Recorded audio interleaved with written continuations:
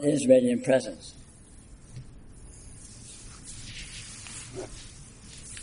The purpose of the yoga of radiant presence is to discover directly and self-verifyingly the answer to that question. Everyone knows radiant presence. It's impossible to know anything else whatsoever. This is radiant presence. Radiant presence is absolute normalcy. And yet, radiant presence is inconceivably transcendental and sacred.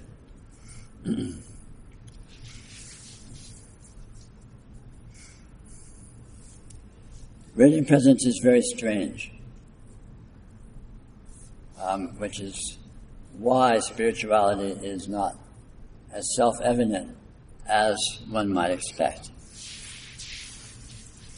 If this is radiant presence, and everyone knows radiant presence, then why bother? Well, in a profound sense, that's a very good question. Why bother? Who gives a shit? This is it.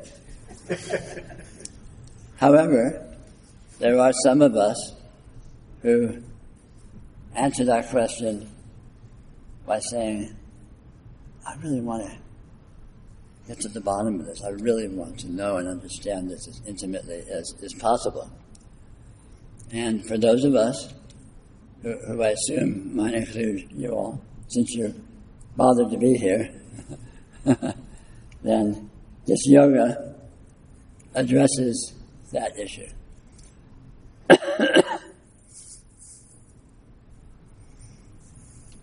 There is nothing here but radiant presence. There is no building here.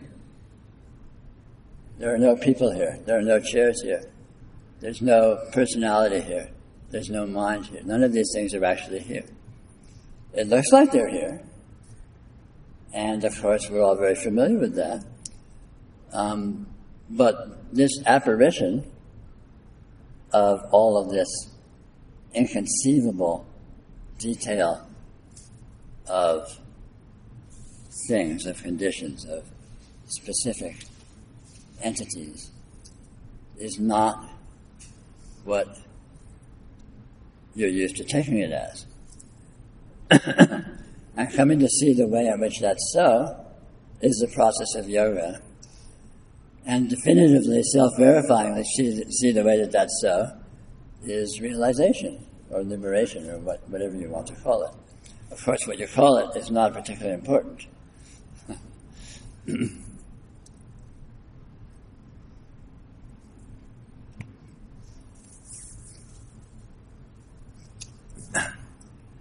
Radiant presence is not radiant presence. That's just a phrase I made up to try to convey the essence of it in a succinct fashion. All sorts of religious traditions have all sorts of sophisticated terminology that they have created to address these things, most of which have all sorts of, seeming to me, very misleading implication and confusing innuendo. In Buddhism, radiant presence is called the three bodies of Buddha. In Advaita, it's called the Atman. I don't know what they call it in Christianity, probably the Father, Son, and Holy Ghost.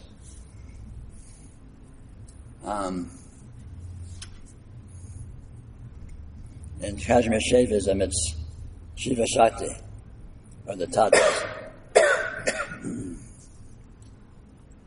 And all of that implies, for people that have studied all of these religious traditions, or any of these religious traditions, there's an incredible backlog of innuendo and boilerplate and philosophy, splitting hairs about this, that, and the other details of these supposed different principles, none of which are necessarily particularly clarifying or particularly cut to the quick of exactly what this is, so that one can see it.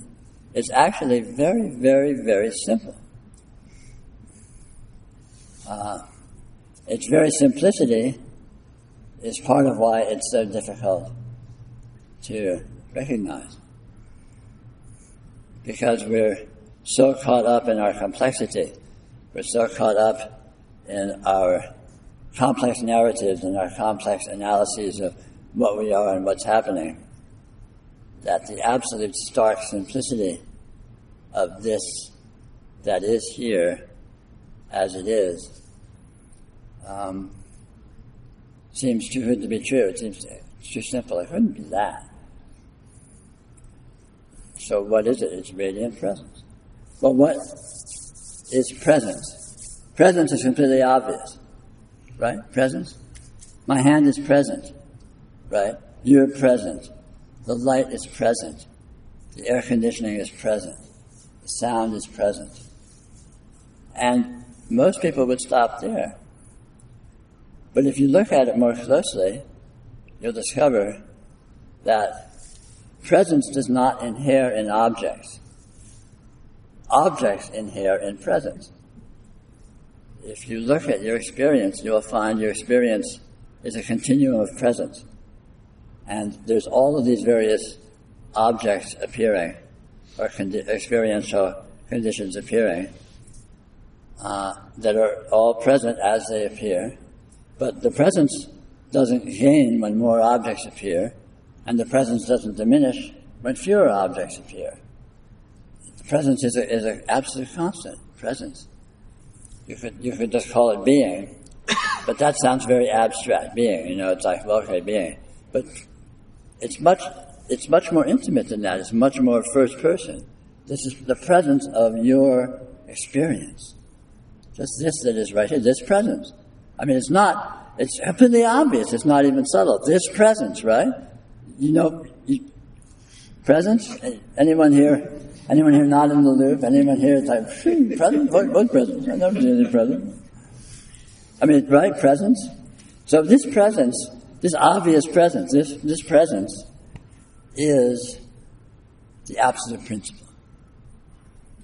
And it does not inhere in the things that seem to be present, as I've said. It is that within which all phenomena seemingly occur.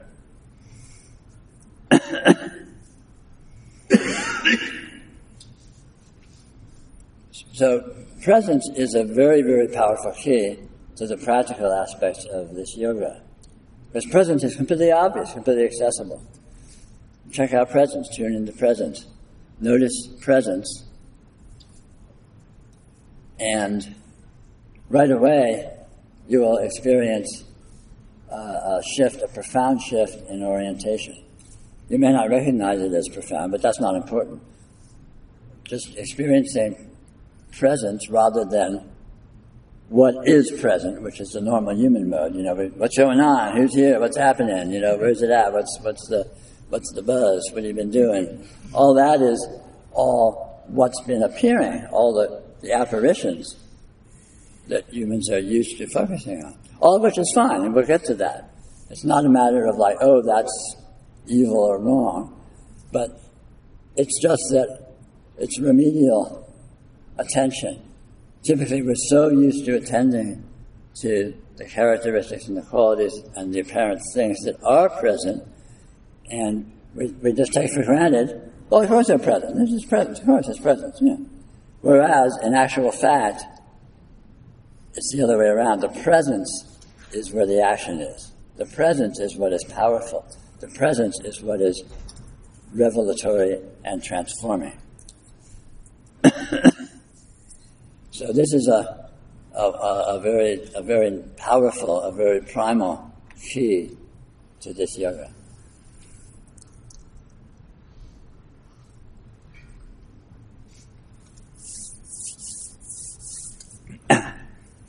Now, thank you.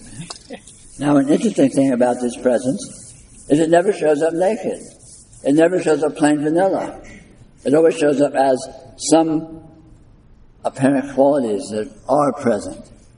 Now, these qualities may be unqualifiable. They may not be qualities you have language for. They may be subtle vibes or moods or just the very sketchiest wisps of whatever, but it never shows up naked. It never shows up the stripped down, absolute empty presence.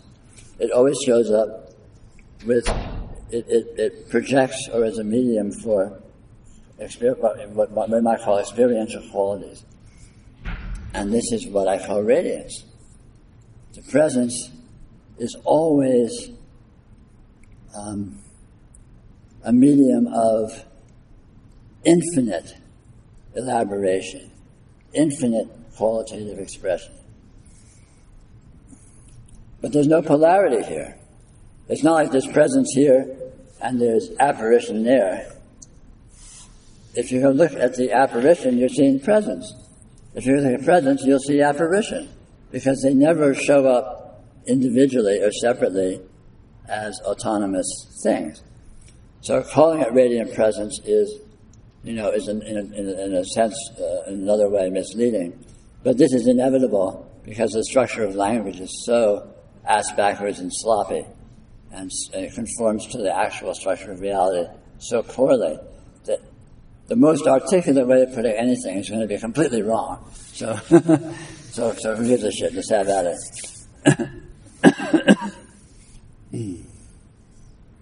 So this is radiant presence. That's the whole shooting match right there.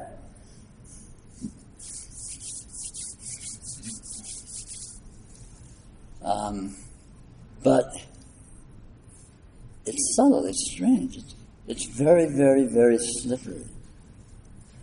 This, as we all know, if you look at your experience, and you've been doing this for a good long time, all of us, you're aware how strange and slippery and fractal and holographic and undefinable and ungraspable all of these characteristics are. It's like all these characteristics are like mirages. They appear completely obviously, but you try and pin down exactly what they are or how they are, and it eludes you. It disappears just when you have your fingers on its throat, And so, a primary quality of radiant presence is unresolvability.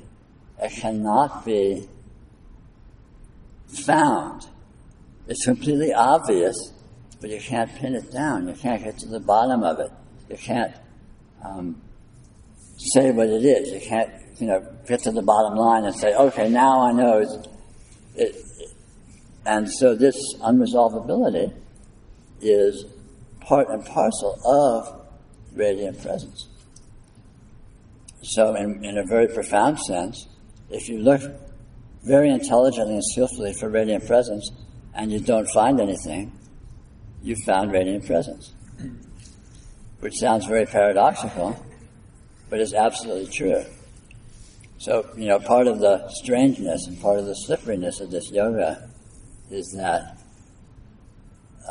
there is no end to it. There is no finish line in a naive, simple sense that that a newbie might expect.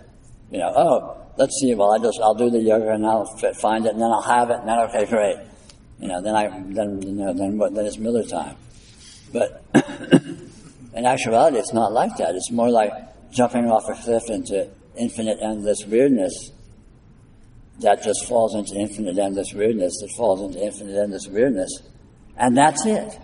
That is the result. That is the end. The end is endlessness.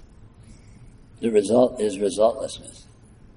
And so, coming to see, developing the subtlety and the acumen and the intelligence to come to see for yourself exactly the way that that's so, in contrast with our ingrained and brainwashed and egoic desire to own it, to solve it, to get to the end of it, the normal human mode of check it off a list and go on to the next thing is just not appropriate. It doesn't actually work like that. And to be successful in this yoga, one has to develop this kind of subtlety to be able to perceive this. In contradistinction to one's personality urges and one's personality inclinations, which will persist.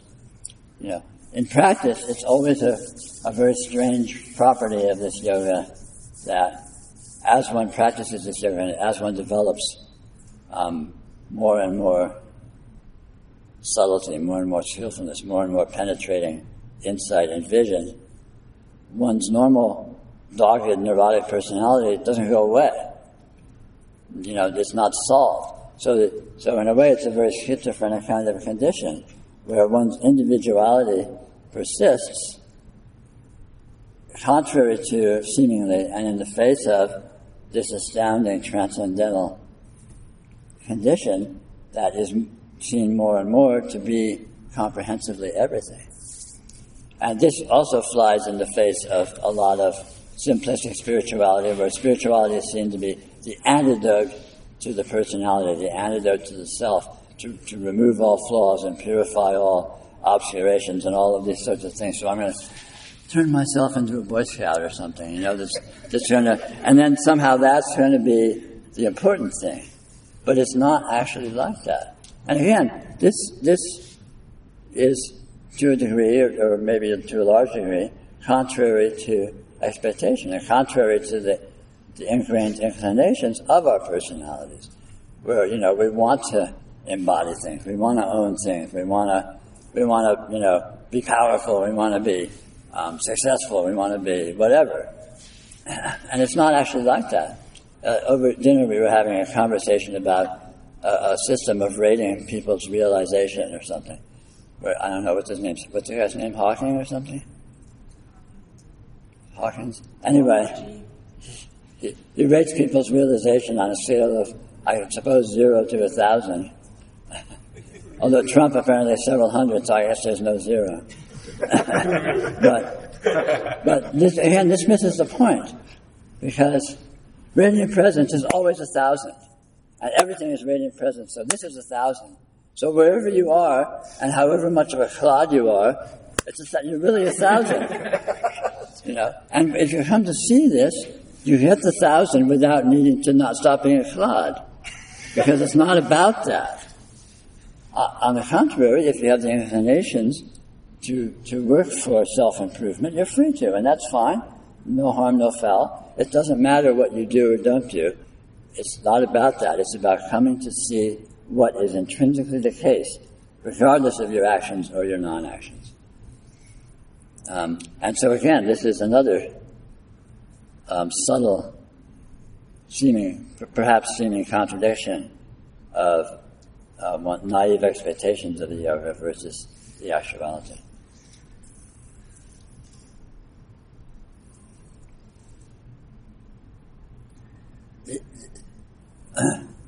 In practice, one comes to discover that the essence of the yoga is paradox. It's never this or that,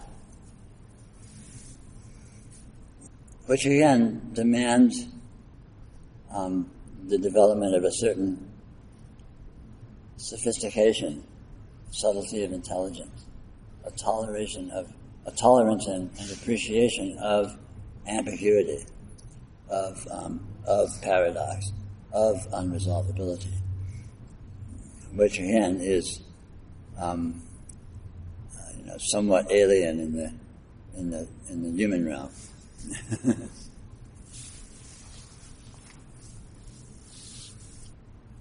Apparently, the people that originally founded this were a contactee cult. Sort of feels like that from this room, doesn't it?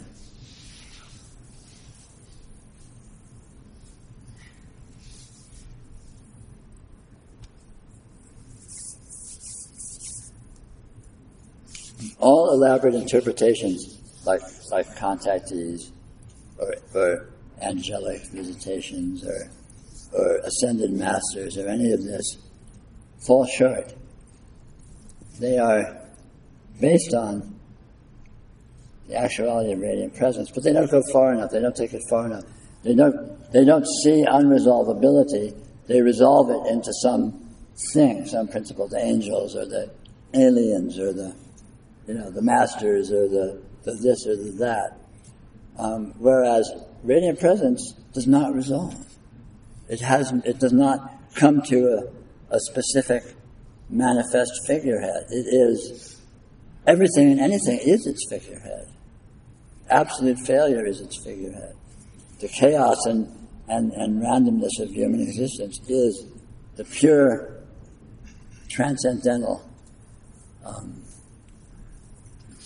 sacramental expression of radiant presence.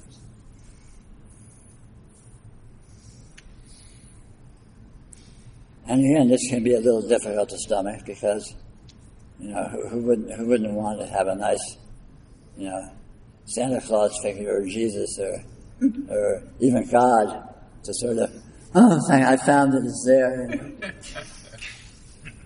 And yet, radiant presence is even better because it's actual. And it's right here. You already have it. I mean, what could be cooler than that?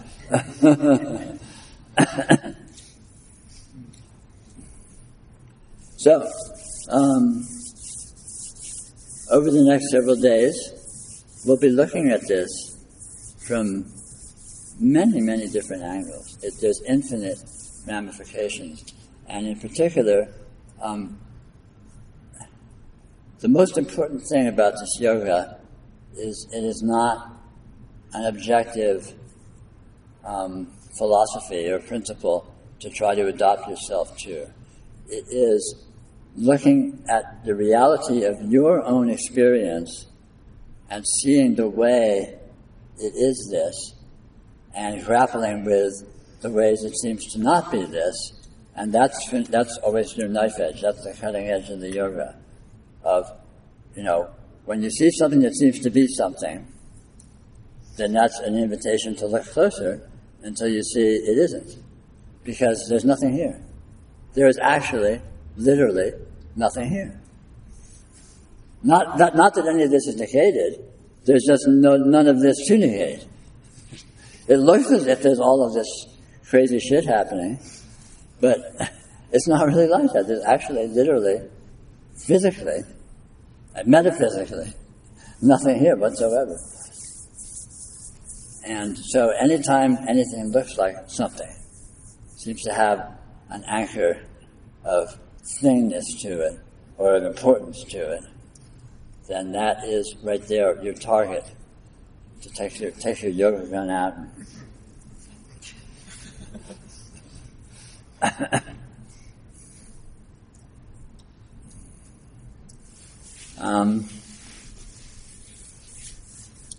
The mechanism of delusion, the reason for needing yoga in the first place, is interpretation. Basically, it's a narrative that exists in one's imagination, telling yourself a story of what's happening, what things are. Now, this narrative in itself is not particularly powerful and not particularly problematic. In fact, it's largely amusing. We do this all the time. The mind's continually talking to itself, saying this and saying that, and spouting bullshit or having insight or whatever. And that's sort of an ongoingly the case. I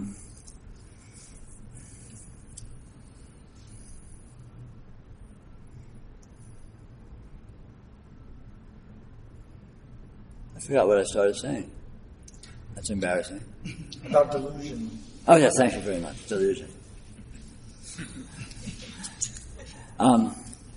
So this narrative, this interpretive framework that the mind continually, spontaneously spins out without cessation, ever,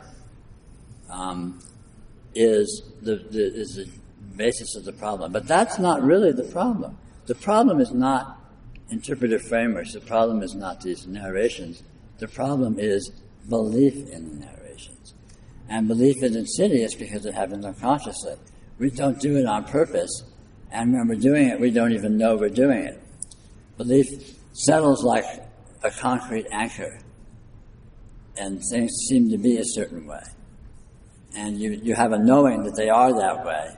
And someone comes to you and suggests that maybe they're not that way, and you sort of laugh either internally or externally because you know they're full of shit because it is like that way. And this is a symptom of belief. Now, beliefs are challenging to chip away at because they're not amenable to logic. They're not amenable to argument. Most people, if I said there's nothing here, they would go, oh, right, yeah, sure. But there's literally nothing here. I know there's nothing here. And it's actually not that hard to know there's nothing here. But you have to see the way that that's so, self-verifyingly, and then you know that there's nothing here. But typically, for most people, I suppose, they know there is something here. And they know what it is, and they know what's good about it or bad about it, and they know what's important about it, and they know what they think about it, and they know what ought to be done about it, and there's this whole incredible backlog or deluge of implication and narrative and whole worldviews about everything. It's like a political view, If you're a liberal, you know everything about everything, you know how it ought to be and why isn't it that way. And if you're conservative, same thing. And if you're a nutcase contactee, same thing. And if you're anything, same thing.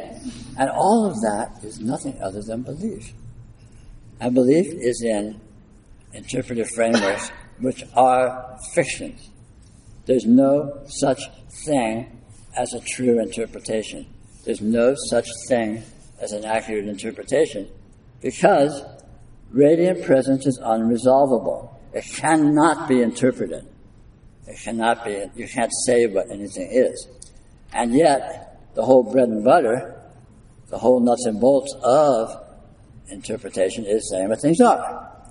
And then belief, that sinks down to belief, and then that becomes knowing what things are. And then you're lost, as we say in the trade. I mean, not literally, of course, because none of this is actually anything. None of this is even here. It's rather like a bad dream. It has no importance whatsoever because it's just a dream, so who gives a shit? So a lifetime of delusion and suffering is nothing. And seeing through it is nothing. But for those that have the perverse inclination to want to see through it, it is possible. And this is where yoga comes in. These belief systems are impossible to work on because they're not amenable to argument. They're not amenable to anything because they know. And anything you show them, you're wrong unless it reinforces the belief. And even if it is wrong, it will reinforce the belief because the belief will claim it and have its way with it. So, it's useless in yoga to approach this investigation in terms of trying to address or correct or fix the beliefs, which at root are the problem. However, fortunately, you don't need to. You don't need to fix beliefs. It's much simpler than that. You explore your experience until you come to see the way that it actually is. And the way that it actually, as you accumulate a backlog of noticing how this actually is, noticing what radiant presence is actually like, your beliefs will spontaneously lighten. They will spontaneously dissipate in terms of the urgency or the importance with which you hold them. Because what you discover when you look at what your experience actually consists of entirely contradicts what the beliefs hold to be true, entirely contradicts the content of the beliefs. So you basically render the beliefs irrelevant without ever addressing the beliefs. So the most practical way to approach yoga is entirely positively. You don't try to remedy anything. You don't try and solve anything. You don't try and chip away at anything that's problematic. On the contrary, just go to accentuate the positive. Go to the radiance itself and let it show you what it is. And it's fairly easy to learn to see this. And as you come to see this, you will. It's like an old-fashioned equal-arm scales. Right now the beliefs are down here and radiance is somewhere but up here, if anywhere. And basically, as you accumulate more and more experience of the nature of radiance and the nature of what your experience actually is, They go like this, and eventually it hits the point where it goes, whoop, and then the radiance has the center of gravity, and your beliefs are irrelevant. They may or may not stop. You may still be a liberal asshole or whatever, but you won't give a shit, because that'll just be an echo. They have this wonderful image that I've heard in Eastern spiritual philosophy of the burnt rope. You have a rope, you burn it, it still looks like the same rope, but it won't bear any weight. And that's a wonderful image for qualities of personality and orientations and beliefs and all the things that we as an individual are made of in the face of radiant presence. It doesn't necessarily disappear, it doesn't go away, but it ceases its relevance. It becomes completely unimportant. Because in actuality it is unimportant, and as you become more and more familiar with what is actually here, with what you actually are, and the way it is that, then that overwhelmingly outweighs and invalidates any relevance all of this silly individuality may seem to have. So the practice of yoga the efficient practice of yoga is entirely about looking at the nature of radiant presence, which is, in simple terms, means looking at your experience. Looking at your experience. How does your experience work? Your experience does not work the way you're used to thinking of it as working. And it's very easy to notice that. And over the course of the next few days, we'll be looking at this and various techniques and aspects of this in great depth. But superficially, or initially I can say, for example, only the present moment exists. It's completely obvious experientially. This. It's always this. It's never that. It's always now. It's never then. There's no past. Past is a fantasy you have now. Future is a fantasy you have now. History is a fantasy you have now. So this is completely obvious. Everyone knows this. Every 1-year-old knows that there's only the present moment. We get beaten and brainwashed into all of this elaboration in history and cause and effect and all of this stuff, which doesn't actually exist. And then we buy it.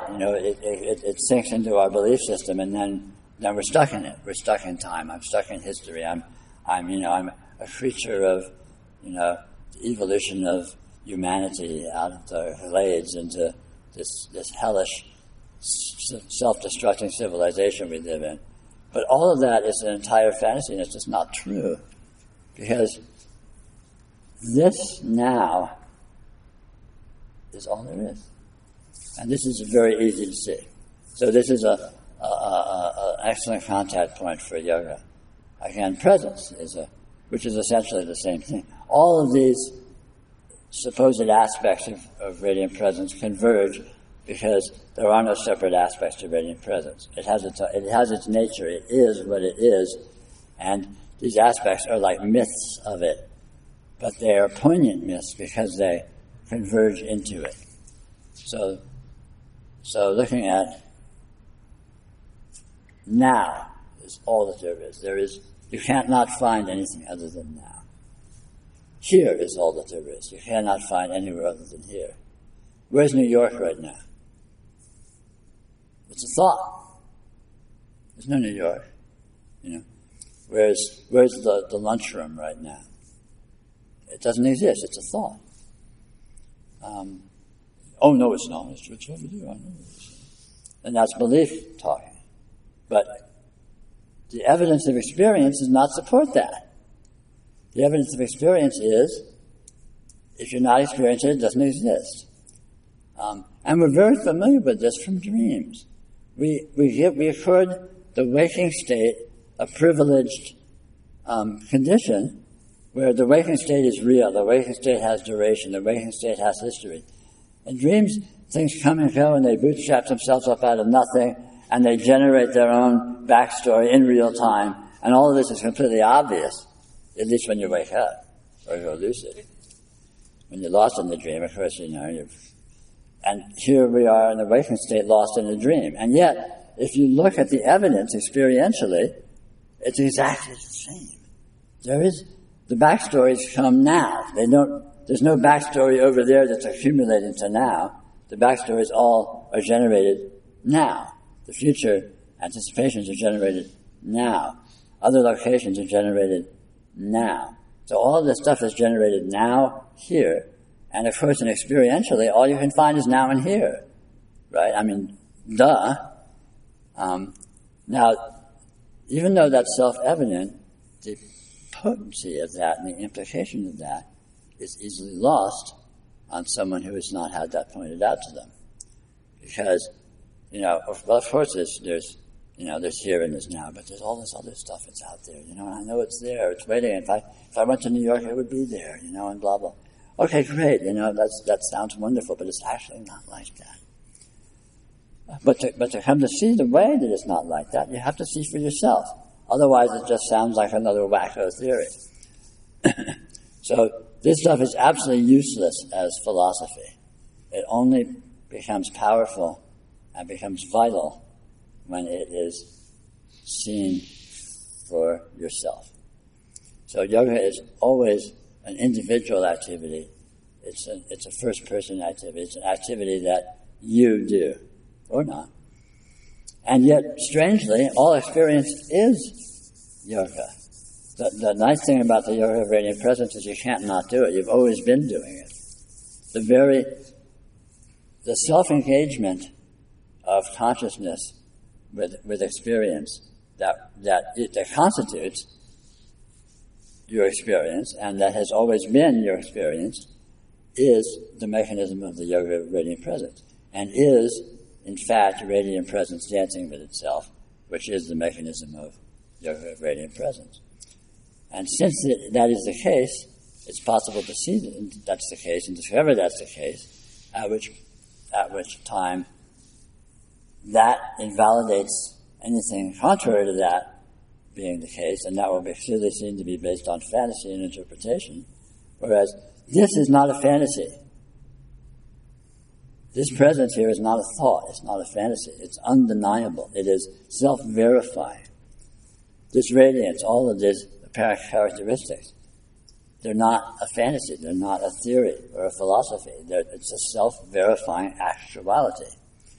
Radiant presence is actual, and actuality is what is powerful. Actuality alone is powerful. And radiant presence alone is actual. So, cool. It all comes together. So, it's really just a kind of a reality check of exploring more subtly and more precisely exactly what is actual, and which will invalidate what you're used to thinking of as being actual, but doesn't stand up to scrutiny. It doesn't stand up to experiential observation.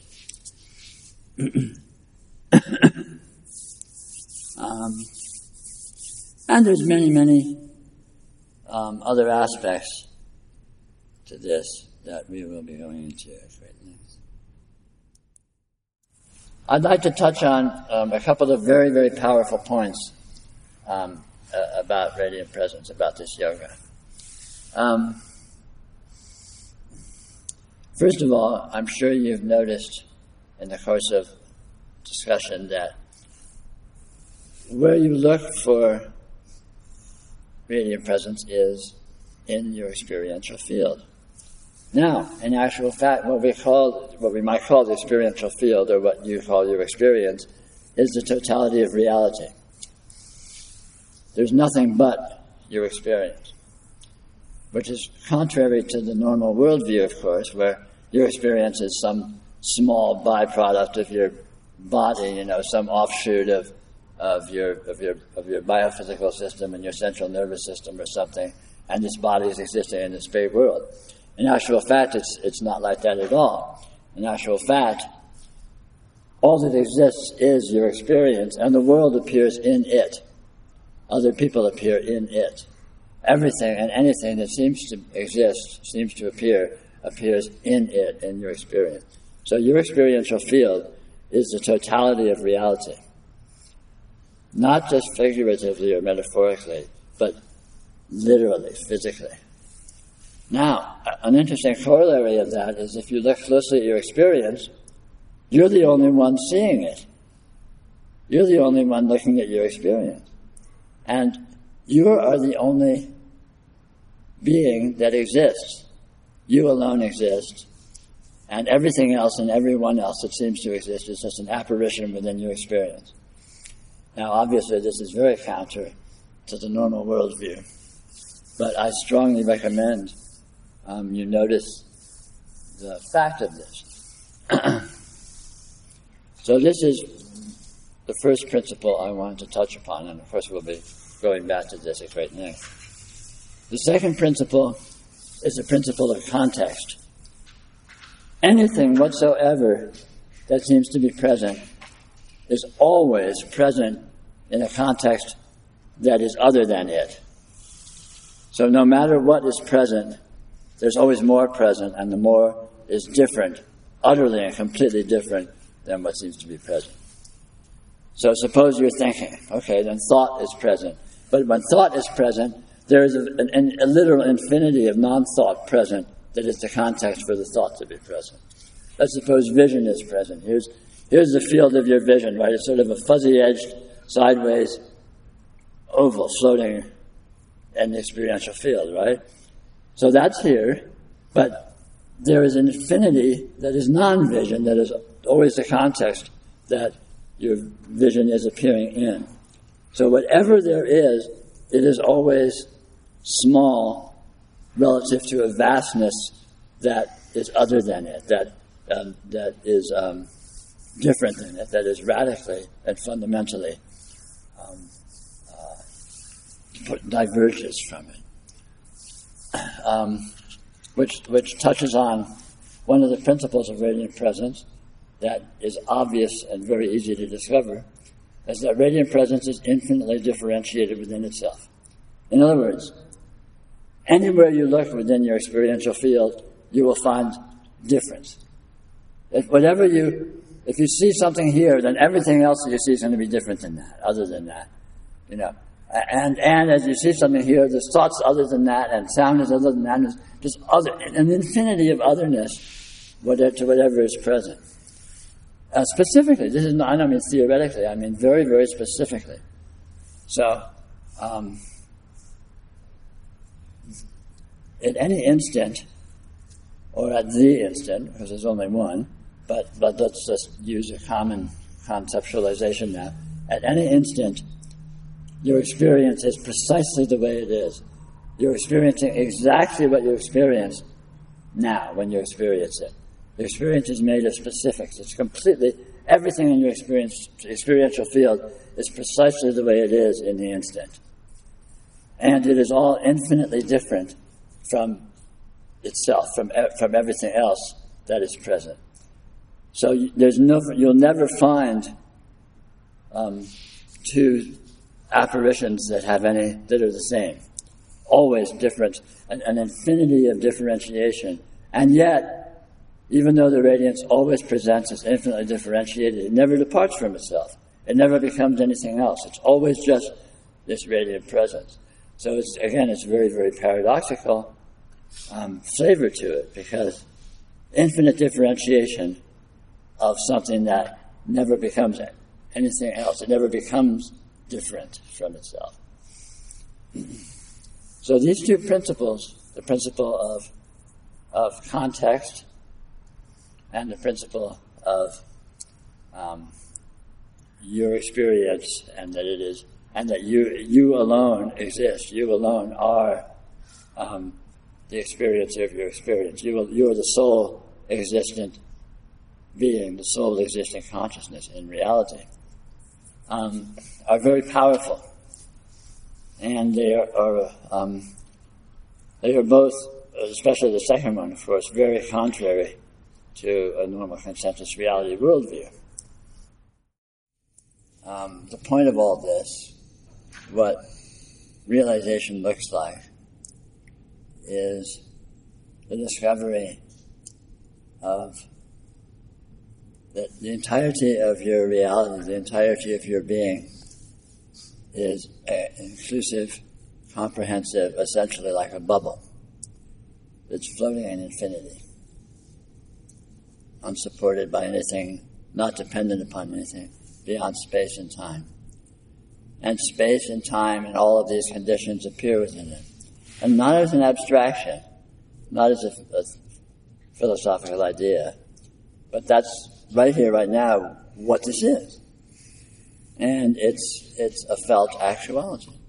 And coming to see the truth of this, coming to see precisely and comprehensively that this is that you are that, is very much what realization feels like. So what you are is this bubble of your being, of your reality, of your experiential field, independent of anything. It does everything. It's not being done by anything else. So it's absolutely independent, supremely independent, and free, no strings attached, floating in itself, doing itself, with no implications, no winning and losing, no gain and loss, no upsides or downsides. And this is literally the fact, right here, right now, and always. And this is what all of this, all these aspects and so on that we've been discussing is about coming to see, coming to feel, coming to know. So, that being so, many of the most profound and efficient aspects of yoga is just feeling the presence of your experiential field and feeling how everything is in it. And yet you're not in it. Your body may be in it, your personality may be in it, but what's seeing it? Where is it?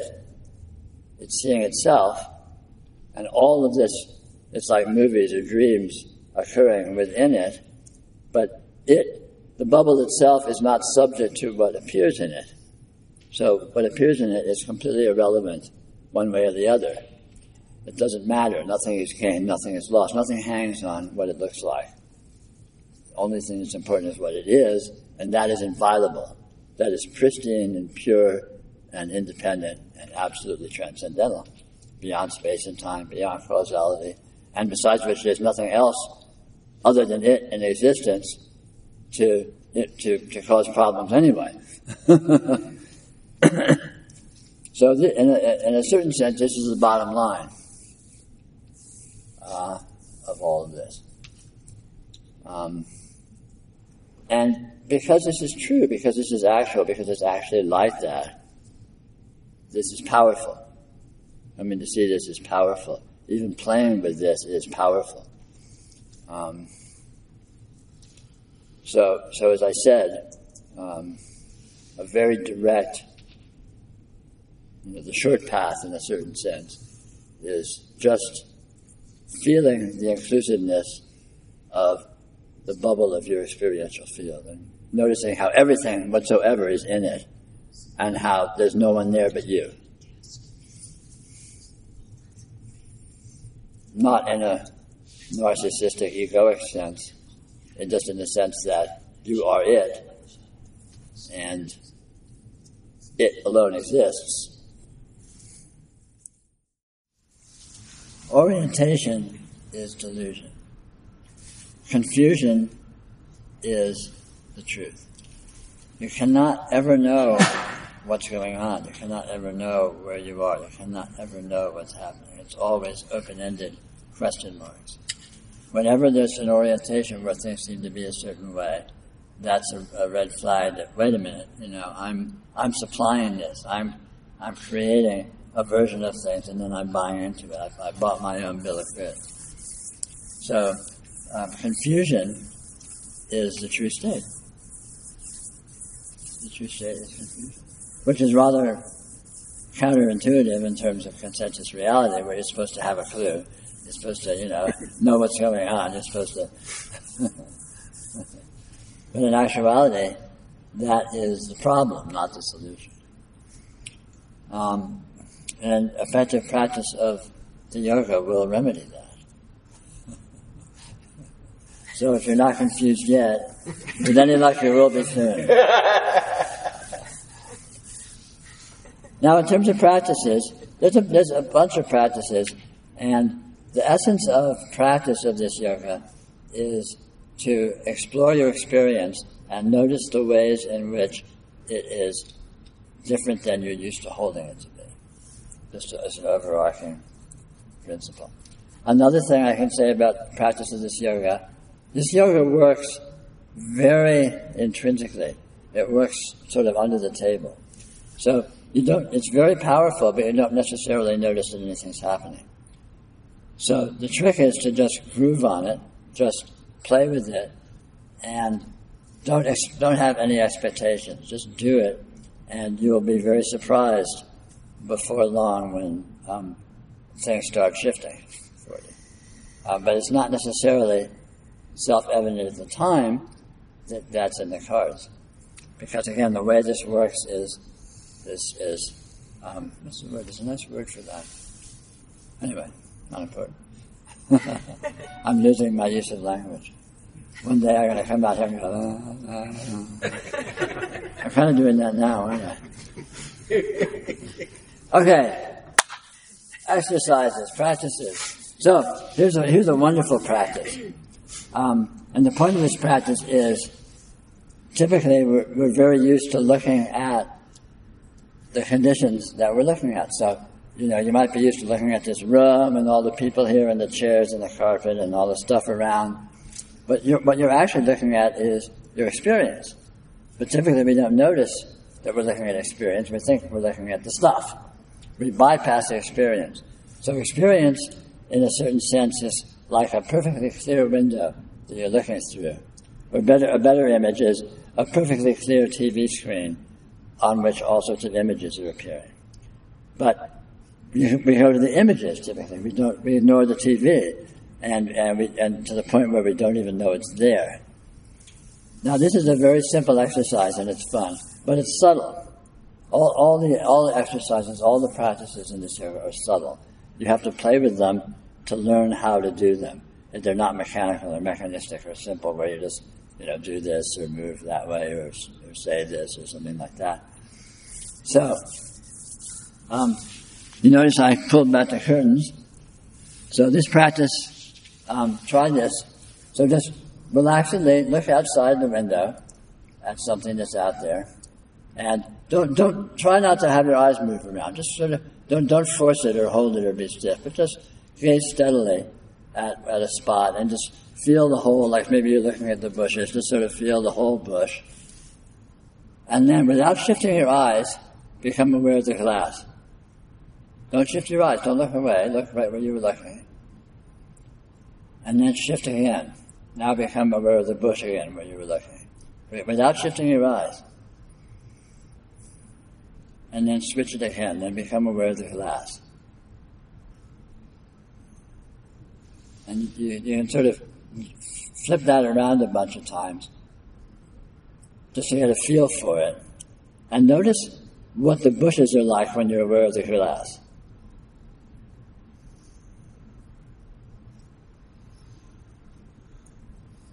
They have a little different flavor than when you're orienting to the bushes themselves.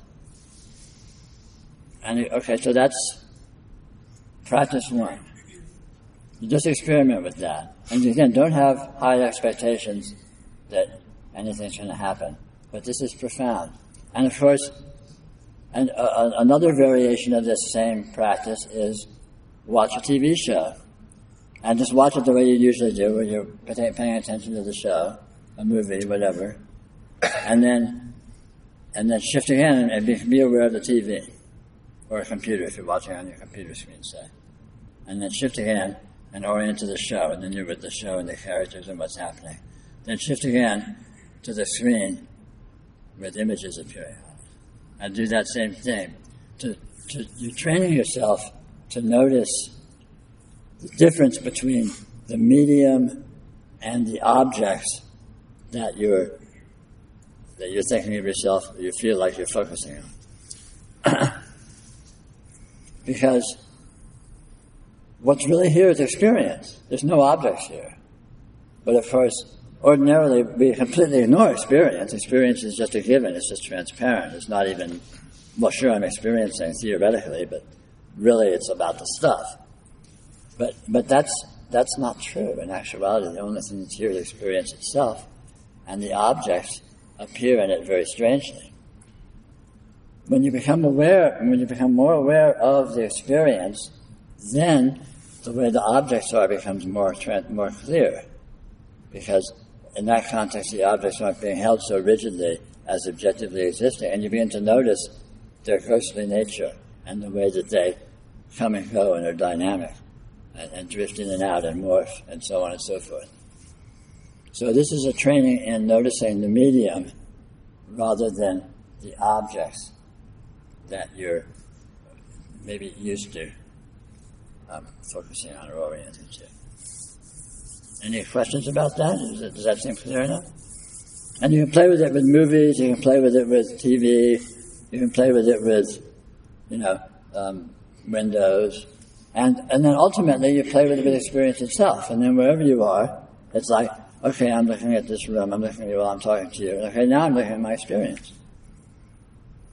You haven't gone anywhere, but you're just images showing up in that. And then you can switch it back. And it's very interesting when this happens. It's very interesting to play with this. It's a subtle thing. But again, it has a potency that will surprise you in the long run. It's very much a challenge to me presenting this stuff in the true spirit in which it is what it is. Because there's nothing to present. What matters and what's important and what this is all about is what's already the case, what's already right here.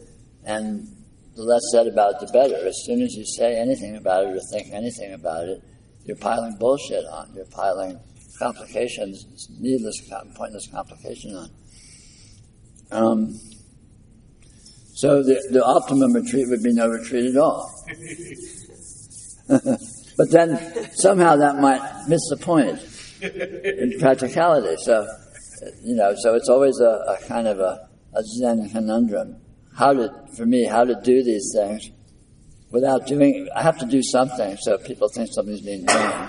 But I don't want to do anything because it's just going to confuse the issue, It's really, this is so profoundly about what is already the case, what's already happening. Like we were saying in breakfast this morning, the ultimate teaching is just be yourself, which is already obviously the case.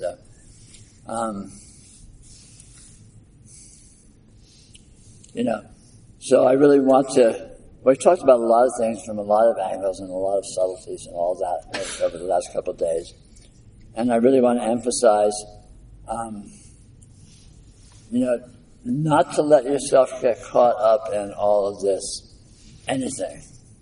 All of this, if there's any, all of this, just like, fuck it, forget about it, because it's beside the point. I mean, it's fine, it doesn't hurt. You have at it, go, play with whatever you want to play with. But it's not what's powerful. What's powerful is what is intrinsic, and what's intrinsic, of course, is already intrinsic. So you don't need to put what's intrinsic in here, obviously, or it wouldn't be intrinsic.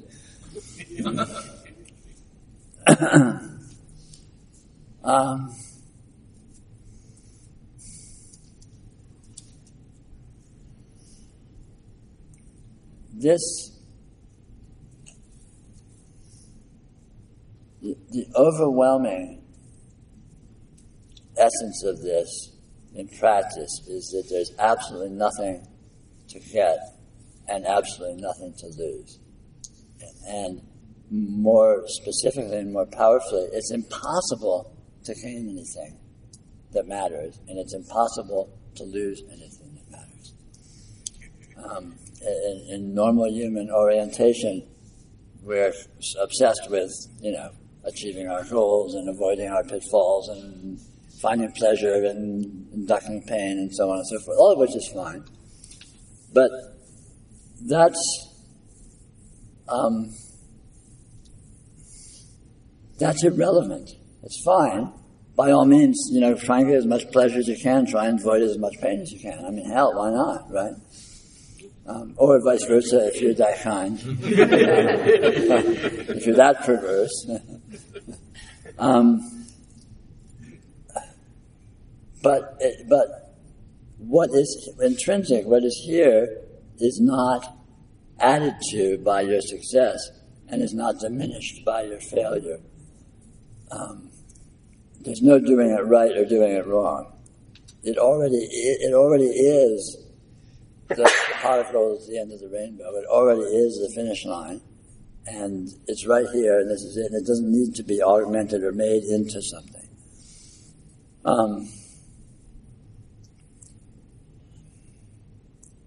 One of the real fruits of yoga, as you play with this stuff and just settle into this weirdness, one of the fruits of this yoga is the discovery of what it feels like to be invulnerable. It's impossible to lose anything. I mean, it's very much, it's a perfect analogy, to go back to it, and I reiterate this over and over, with the analogy of a dream.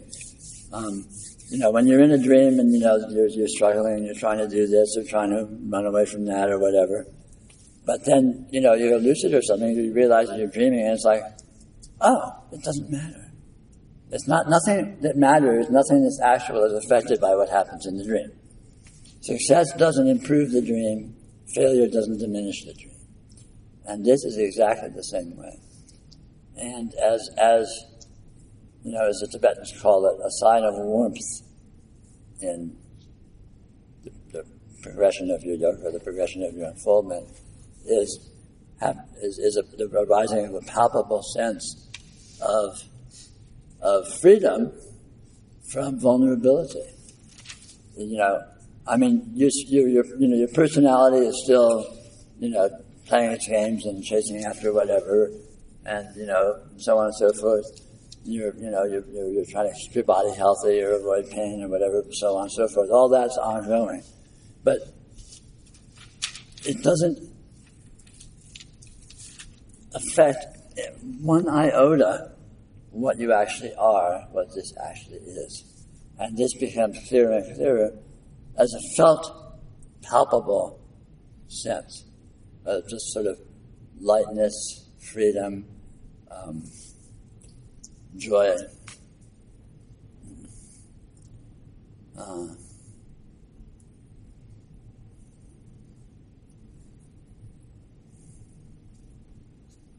Carelessness, whatever, it's all good.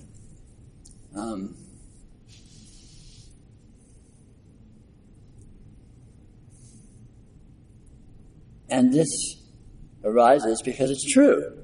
It's actually that way. And as familiarity with this strange condition grows through, just through the intelligent engagement that this yoga is, this becomes more and more obvious. And it's nice because even that you don't have to get, you already have it. And the discovery is such a joy because it's really true, and it doesn't need to be protected or preserved. You couldn't make it not that way if you wanted to. Your greatest efforts could not make anything matter. It couldn't happen. And this becomes clearer and clearer as this develops.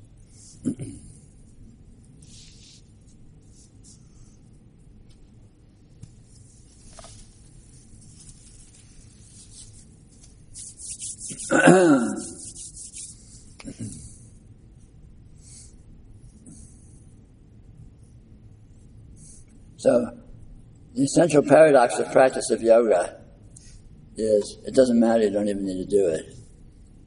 And that is the doing of it.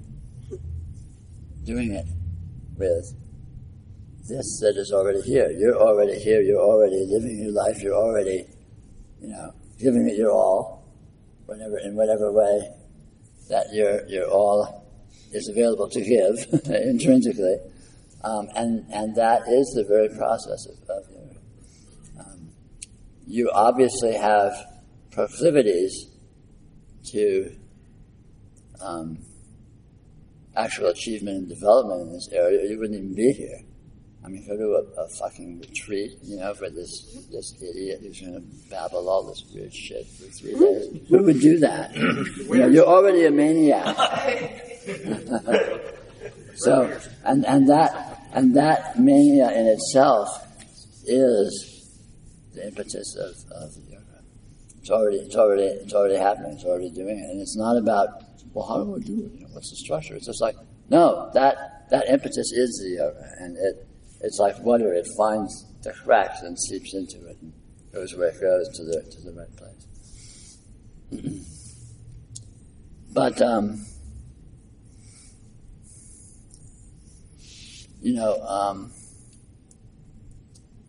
be wary of getting needlessly sucked into extra structures, extra terminologies, extra worldviews, because not because they're bad or a problem, but just because they're completely irrelevant and superfluous, and it's really easy to get caught up in, the notion that, there's something there that is something,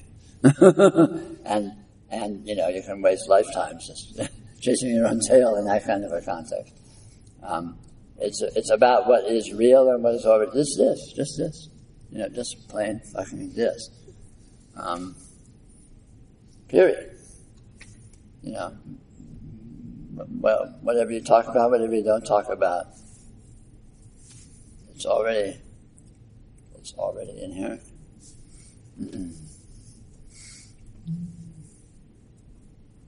That's enough pep talk for the morning.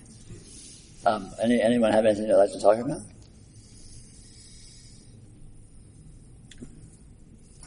More on, you said last night, I believe, that it's in feelings. Perhaps, I don't know if you do more or a different way than thought.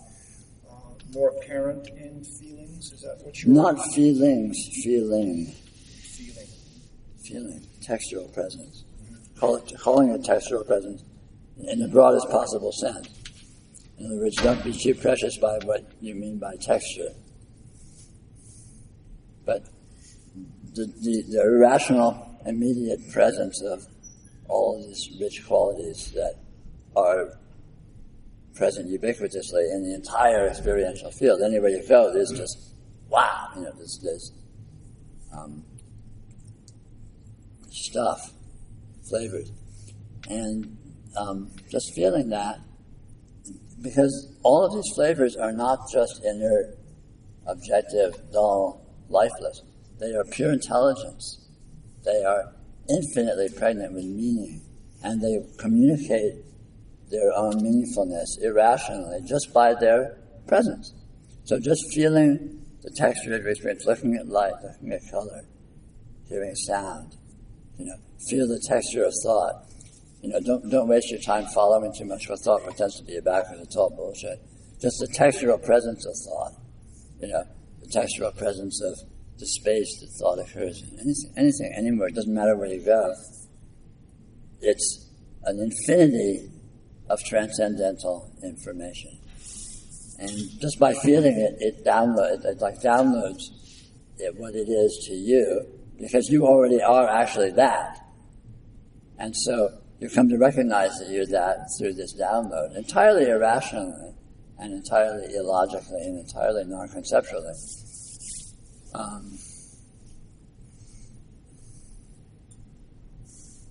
So in a sense, the practice of yoga is basically hedonism, enjoying your experience anywhere whatsoever within the experiential field.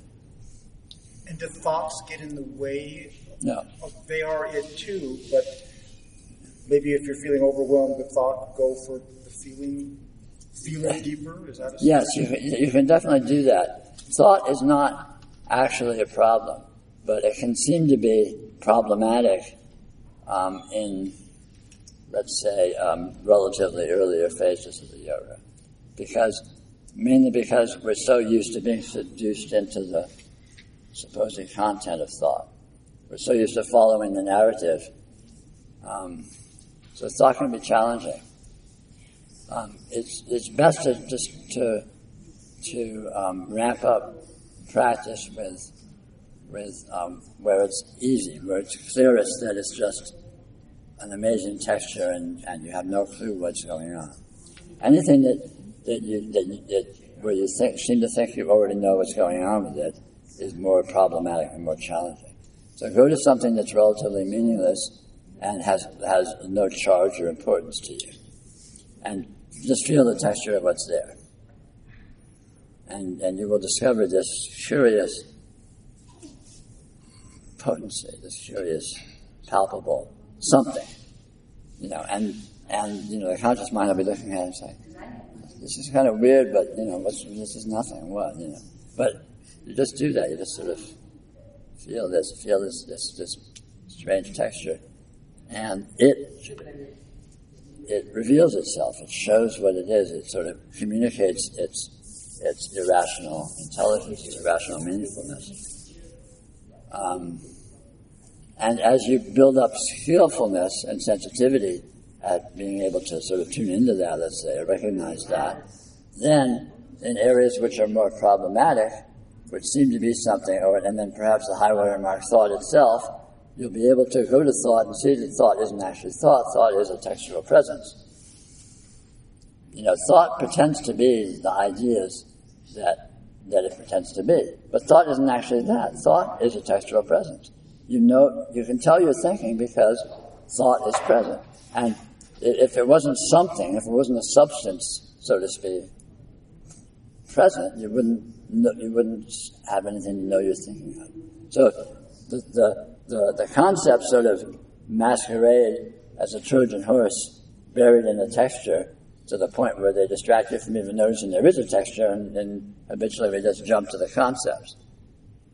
But in actual fact, thought is like a light show. Substantially, the substance of thought, what thought is made of, is more like the northern lights or something. And that itself is a texture that can be felt. But again, that's kind of relative to high water mark because we're so used to being seduced into ignoring that and jumping right to the content.